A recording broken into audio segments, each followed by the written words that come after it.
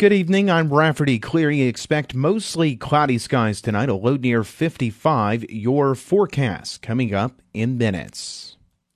Salina's Cumberland River Hospital will resume operations when a new clinic opens next month. Hospital Administrator Don Downey said residents can expect emergency room services to begin next year. November the 15th, we will open our hospital clinic, which is physicians, and we will ramp up and let the physicians and the community bond towards the end of November and December. So everything's ready to go, but the emergency room and all services will be available January the 1st.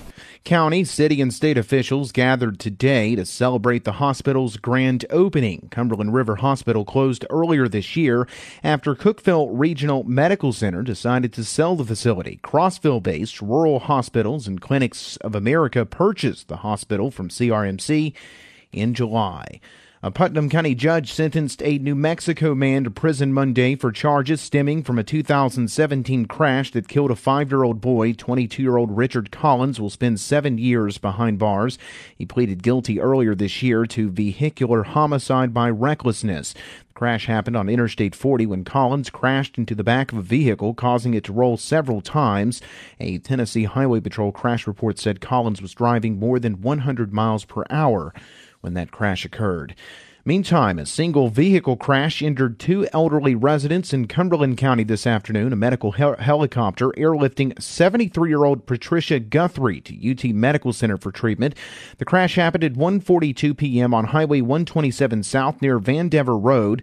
A Tennessee Highway Patrol crash report said Guthrie suffered a medical issue causing her Buick Enclave to travel off the roadway and down an embankment. The report said the vehicle impacted several rocks and came to a final rest after striking a tree. The Cumberland County Fire Department extricated Guthrie from the vehicle. A 79-year-old passenger identified as Ronald Guthrie also suffered injuries during that crash. An ATV crash in Macon County has claimed the life of a Red Boiling Springs man. The accident happened Monday evening in the southbound lane of Jimtown Road. Tennessee Highway Patrol officials identified the deceased as 58-year-old Mickey G. Meter. The crash report said Meter failed to negotiate a right-hand curve, causing his Polaris Ranger to travel off the left side of the roadway and strike a ditch. Officials said Meter was ejected from the vehicle when it overturned. The report noted that Meter was not wearing a seatbelt at the time of the crash. Residents living along 2 streets in Spencer will soon see some improvements to their homes. Mayor Mickey Robinson said the state has funded $525,000 to repair certain homes on Billingsley Street and Taft Drive. There's quite a few homes in that area that need to be, maybe new roofs, new windows, maybe a central air unit. Really, it's just a matter of when we go and have the contractor, when we get to that point, that when we inspect the homes, what they need for that certain house. All houses won't be the same, but Spencer has received $900,000 in home improvement grant funding this year. The Tennessee Housing Development Agency awarded the city $375,000 in June. Officials announced Tuesday that Salina's Cumberland River Hospital will resume operations next month. State Senator Mark Pody said the process to get the hospital back in business has taken longer and been harder than expected.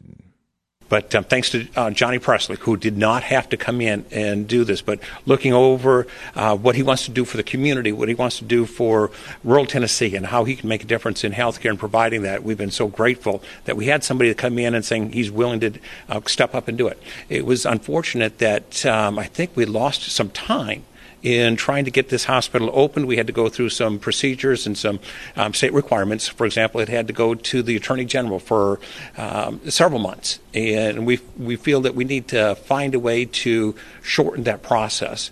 When it was all done and the Attorney General did give the letter, it was a positive letter that we can open and such, but unfortunately we did lose some time. And timing in a hospital, when it's closed and we're trying to reopen it, I think it's very important to get the community saying that there is somebody here, that the employees that were here, that they didn't go elsewhere and get another job. They've got great employees that were here. We want to get as many people back. I think it's very important for the local community to support, not only when you shop locally, we hear that to keep your sales tax locally, but to use facilities like this, because it's extremely important that if somebody's sick, look local first before you go elsewhere, and including the hospital. Come here, support your hospital. I will tell you on behalf of Representative Kelly Kiesling, he has been instrumental. His office and my office have been in contact absolutely daily, and we've reached out to the mayor and we've reached out to Mr. Presley on a very, very regular basis, several times a week, if not daily in some of the times, to say what can we do to move this forward. Now, we're working extremely close with the state to move this very quickly. I believe that we're going to have the inspections up here within the next few days. We'll be pushing them to get up here. When it was at the Attorney General is really not accountable to the legislature or anything else, so it's hard to have a lever to say, can we move this along? And they took the full 45 days, if not a little bit longer.